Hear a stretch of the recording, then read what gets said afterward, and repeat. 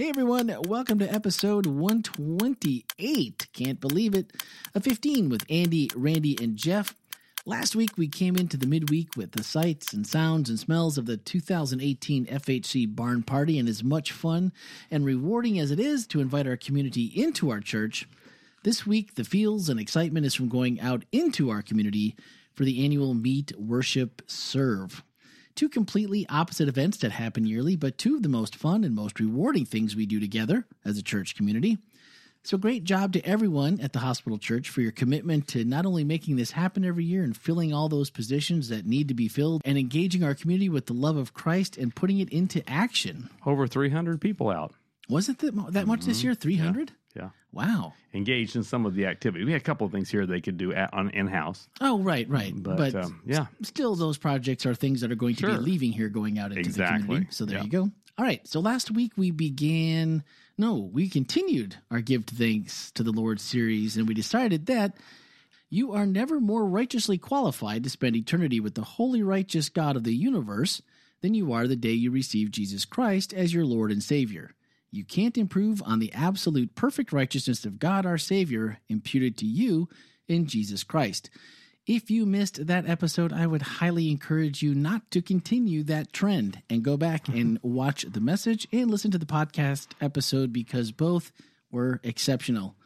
And I can say that because it's true. Absolutely true.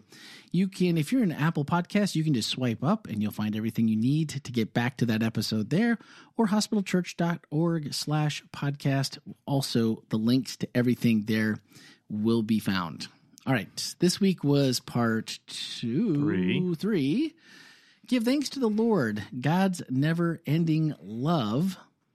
As previously mentioned in our opening, this past Sabbath Meet, Worship, Serve activities were all about service, which we all know. The root of that is grown and fostered in love. And it seems like I've heard at the Hospital Church, perhaps many times, something about loving people into a lifelong friendship with God, something like that. Over and over. So I'm pretty sure I'm right on that. And after a brief recap, you kind of started out working through weeks 1 and 2 just to make sure we were solid in those. And then, Andy, you said, today we have been engaged in serving, engaged in loving our community, engaged in fulfilling our mission of loving people into a lifelong friendship with God. I knew it. And as we think about living lives that are consistently loving people, I don't know about you, but I recognize that while God's love endures forever, ours might be a bit less enduring. That's right. And the ending here elicited a few chuckles, mine included, of course, because we all know this to be more than true. But the scary part is that if we leave it there, if we choose to just kind of allow that to pass us by and we go back to self-loathing and allow that to be our cornerstone, we can never truly embrace God's never-ending love for us. And then we certainly can't serve others in the way that God has called us to. Do you think we take this idea, this something as trivial as love and never-ending love, do we take this like the Christian weak sauce? We make it a little too light of it? Boy, okay. If we that may happen, but it certainly is not appropriate. I mean, if you think about the cross is the penultimate, act of love, that's certainly not light fluff. That's pretty serious stuff. And I think the condescension of God, we're fixing to go into Christmas season about incarnation. And I mean, here's God coming to become human. If you read Philippians 2, he's equal to God, but he doesn't hold on to that. He comes and that's just the way love behaves. And so I think when we call people to love, if you have a mindset that love means some sentimental slush, it's like, oh, yeah, okay, I'll love, all right, I love you too cards. But if you think about love being willing to lay down your life for another, you're willing to sacrifice your agenda, your plans, your program because of care for another. Boy, people may want to say it's light. I think it's pretty deep theology. It's funny that you answered it that way because my next question was, how do pastors view this? With a background in biblical knowledge and studies, is it easier for someone who has made this their lifelong profession to understand? And then if so, what advice does that pastor give on a one-to-one basis to someone whose life journey has not shown this to be evident, but rather exactly the opposite? Well, I think a lot of my fellow pastors across the Christianity sometimes tend to get weighed down in the theology language and the big concepts of God and the universe and hermeneutics and how do you figure out eschatology and, all these kind of things. Some people sometimes will come to me and they'll say, I want to get involved in deep Bible study. I want to some deep Bible study. Mm-hmm. What are you talking about? I've heard that before. And they'll say, well, we need to dig into, and they're usually talking about eschatology, last day events, kind of, let's dig into what do these symbols all mean and stuff. I said, that's great. I said, but the deepest Bible study is to say, what does this text mean? Mm-hmm. And how does it apply to me and make me live differently? And then go live differently. And I think love is very much the same way. We can talk about the concept, but really, in essence, love is readiness to serve. It's a willingness to be ready to serve another person. That's the evidence of love. And we only can do that because God first loves us. Yeah. So I think pastors who are wise, we will keep that understanding that God loves us, not so we can consume his love and just get fat on it. He loves us so that we might be motivated to go and love and serve others. I like that. So it really just comes back to, if your view is not that, maybe it's worth taking that deep Bible study dive into figuring out, how can I look at this different? How can I train my mind to understand that this is the way it is and not what I've thought it's been? Well, if God defines himself as love, which he does in Scripture, that concept of love is actually found in every world religion. This love concept, maybe explained a little different, thought about a little differently, but there's there. And so God is really, he created humanity because he wanted to have more people to love and to be able to enjoy this relationship with. So it's really foundational. At this point in the message, we were talking about how we care for people with addictions and even the preoccupation with how we care for people with addictions and how we can obsess over these extremely difficult circumstances can be too much to handle. And our same addiction to sin is really no different in that battle over our own inadequacies, whether it's addiction or whether it's love. You caught that. I'm so glad. I did. But it can just simply feed that devil's narrative that you talked about, that we aren't lovable by God. So what's the point? Yeah. And to move our minds away from I think a lot of people think about when God thinks about us, he frowns or moans. And I really believe that just like a parent over their child, even the child that disappoints them, in their moments of really just thinking about their child, a smile breaks upon their face. Their heart's bursting with love for that kid, even if the kid's done all kinds of things that were disappointing. Yeah, and actually, you've read the book that you talked about? I saw the movie. Okay. And then reference the book, look at the book a lot. Yeah. Okay, because that's on my list of things to see because it looked really good. It's a very challenging film, but one that, especially families with addiction issues, which is like every family in America, somebody in the family, it really gives you an insight into not giving up on people and also the pain involved in that journey. I read an interview about the boy, Nick, where he talks about when he first got the book from his dad, that was a story about his father's journey through this thing. He could only read a couple pages at a time. He'd break down in tears. He had no idea of the pain that he had caused the family. He saw himself trapped in this addiction, and this was a bad life, but it was his choice, and it's just him, and without thinking about the consequences to everybody around him that are connected to him. Wow, that's deep all in its own. Yeah. We had a coworker who lost someone, a pastor here, this past week, and who was a very close friend of his. And he was in our offices last week. Oh, my goodness. Yeah. And so I was thinking about that as you were preaching this past week, because I thought, man, here's a person who left behind a video note, but totally just, I don't think, and I know you're not thinking clearly in that case, and there's medications involved for people that have, depression, and do you or don't you? Life isn't good seemingly in either way, and it's just like you feel the pain that they're just like, I want to go a day without feeling this horrible darkness in my body, and it doesn't matter if I'm on medication or if I'm not, and you hear that from so many people, and then you think maybe they really don't understand, just like Nick in the story, like they really don't understand what they're putting everyone else through. Yeah. Not that they can do anything about it. Sometimes, and also the love that people have for them may not be expressed may not be shared, and they may not be aware. I think it goes to reminding all of us to be more expressive and encouraging and speak good words into people's lives. As much as possible. Well, this was the point where, I mean, I found that to be extremely relevant and refreshing myself, because seeing myself in that narrative, you know, we all have to some degree. We've all seen ourselves in that narrative, whether it be addiction issues or sin issues or relationship issues. And this is where, you know, we were going to have Chrissy on today, and then she was unable to make it. So this next section was really something I was kind of pointing towards her, because she's so involved with people that we find that are on the fringes Sure. and that are needing this outreach that we're trying to provide, things like Meet, Worship, Serve from outside in. She's every day here, part of our justice ministries. Mm-hmm.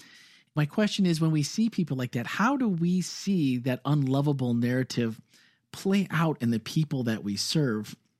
Does it make us more empathetic, and does it drive us harder to say, man, there's a big need and we need to fill it? Yeah, interestingly enough, for Meet, Worship, Serve this year, we had a seminar also on Third Floor called Helping Without Hurting.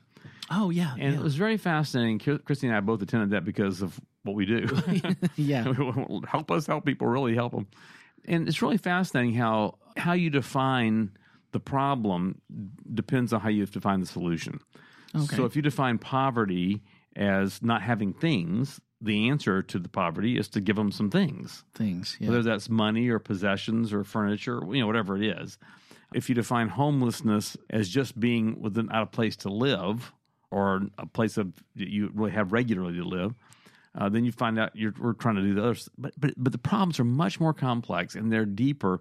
And really, they've done a lot of great research, and these people that are on the fringes, oftentimes we think we're sort of superior to them. Like we have the answer for you. And really, why didn't you just ask us? Yeah. And really to explore with them, how has God gifted you? What resources do you have in your bucket that could help solve the problem you're in? I like that. How can you contribute to this thing? And it really changes the thing.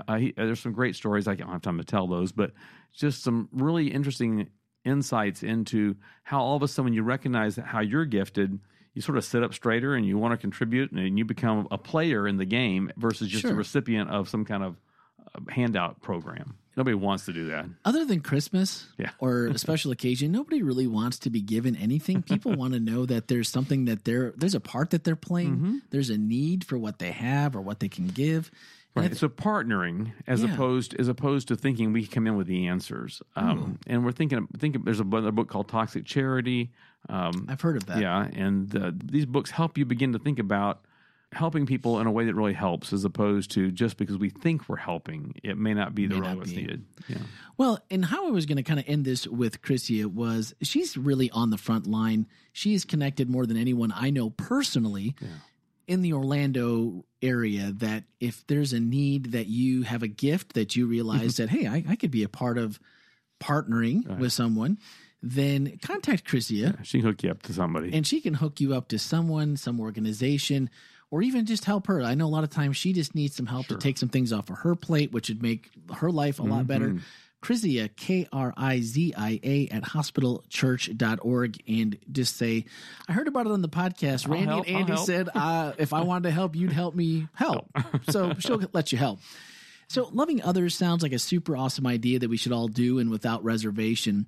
But what's the one thing you would encourage someone who's just kind of like, all right, I want to be a better lover of someone because I have a hard time with people that I don't really like. This is so easy. Yeah, and I knew you had it, so I'm serving up the softball there. You just teed my ball up. That's it. They've done great studies, and the human psyche cannot tell emotively the difference between being listened to and loved. Really? Yeah. And so really just ask questions and listen to the answers and engage with people. You think about coming to church and a little kid in the lobby walking through. If you get down to their level and ask them some questions and really get them to engage with you, it's a great opener. And they feel like you love them just because you're listening to them. Ooh. And so with our senior citizens and our oldest and our youngest populations really need some people to listen to them. And then us in the middle all feel better when we're listened to as well. All right. Now, husbands, boyfriends. Husbands. there's a little freebie for you right there that you at least act like you're listening. That's right. No charge on that one at all. And I bet after a week or two, your life will be better. It will be. All right. For the second week in a row, we are doubling down on our FHC takeaways, starting with How can you come to believe, not just intellectually, but experientially, that the Father's love reflects the Father's character, not the children's behavior? Oh, that's good. Oh, that's gold. And when you follow that with, what would it change in your life if you really believed it? Not maybe, sounds like a good platitude, but if you really believe that the Father's character, who he is at the very heart and soul of it, is his love, not what you do. Right. If you could put that all together. It's really important. I think it's important for our kids as fathers and mothers in our world today to make sure we let them know that I love you and there's nothing you can do about it. That's it. You can't make me love you more. You can't make me love you less. I just love you. And kids having that confidence that mom and dad really love them is a big, powerful enabling tool. I think that's true because for many, or dare I say most, this was not the Christianity of your father, or at least not your earthly father. Many of us grew up with little reassurance that either father's love was not conditional upon our behavior. Of course, this was a time of spare the rod, spoil the child, and timeouts and talking tos hadn't been yet implemented. This isn't a child-rearing soapbox or blame for parents, but rather an honest look back to see how our view of God could have very well been skewed. And not really on purpose. It was just a byproduct. Sure. If we're truly to understand and then live our lives with this truth guiding our character, then we must understand as a place to begin making this our truth, that it's not our behavior, it is the character of God. Yeah. And that's just something we can hold on to. We're doubling down on our final thoughts, along with the FHE takeaways from Andy's message, where it bears repeating 1,000 times over. He said the Father's love reflects the Father's character, not the children's behavior. Responsible behavior does not increase the Father's love, nor does irresponsible behavior decrease it. His love is significant and constant, and it endures until the end of next week. So get it while it's here. No, it endures forever. Forever.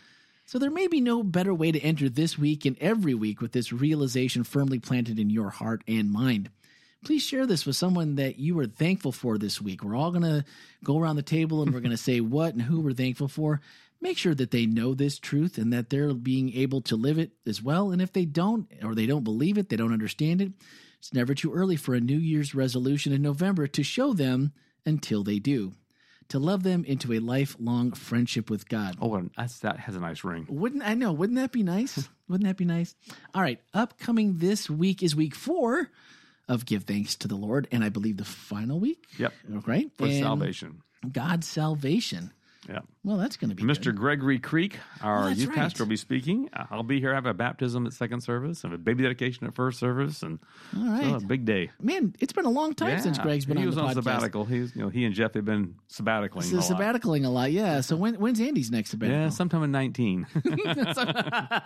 All right, that's going to do it for this week. And Chrissy, have no fear. We survived, although it would have been wonderful to have you as always. It might have been more intelligent. Maybe. Yeah, probably is the better word. But thank you to always to Andy and Tom, and do join us again next Wednesday for episode 129. Thanks for listening, and have a happy Thanksgiving.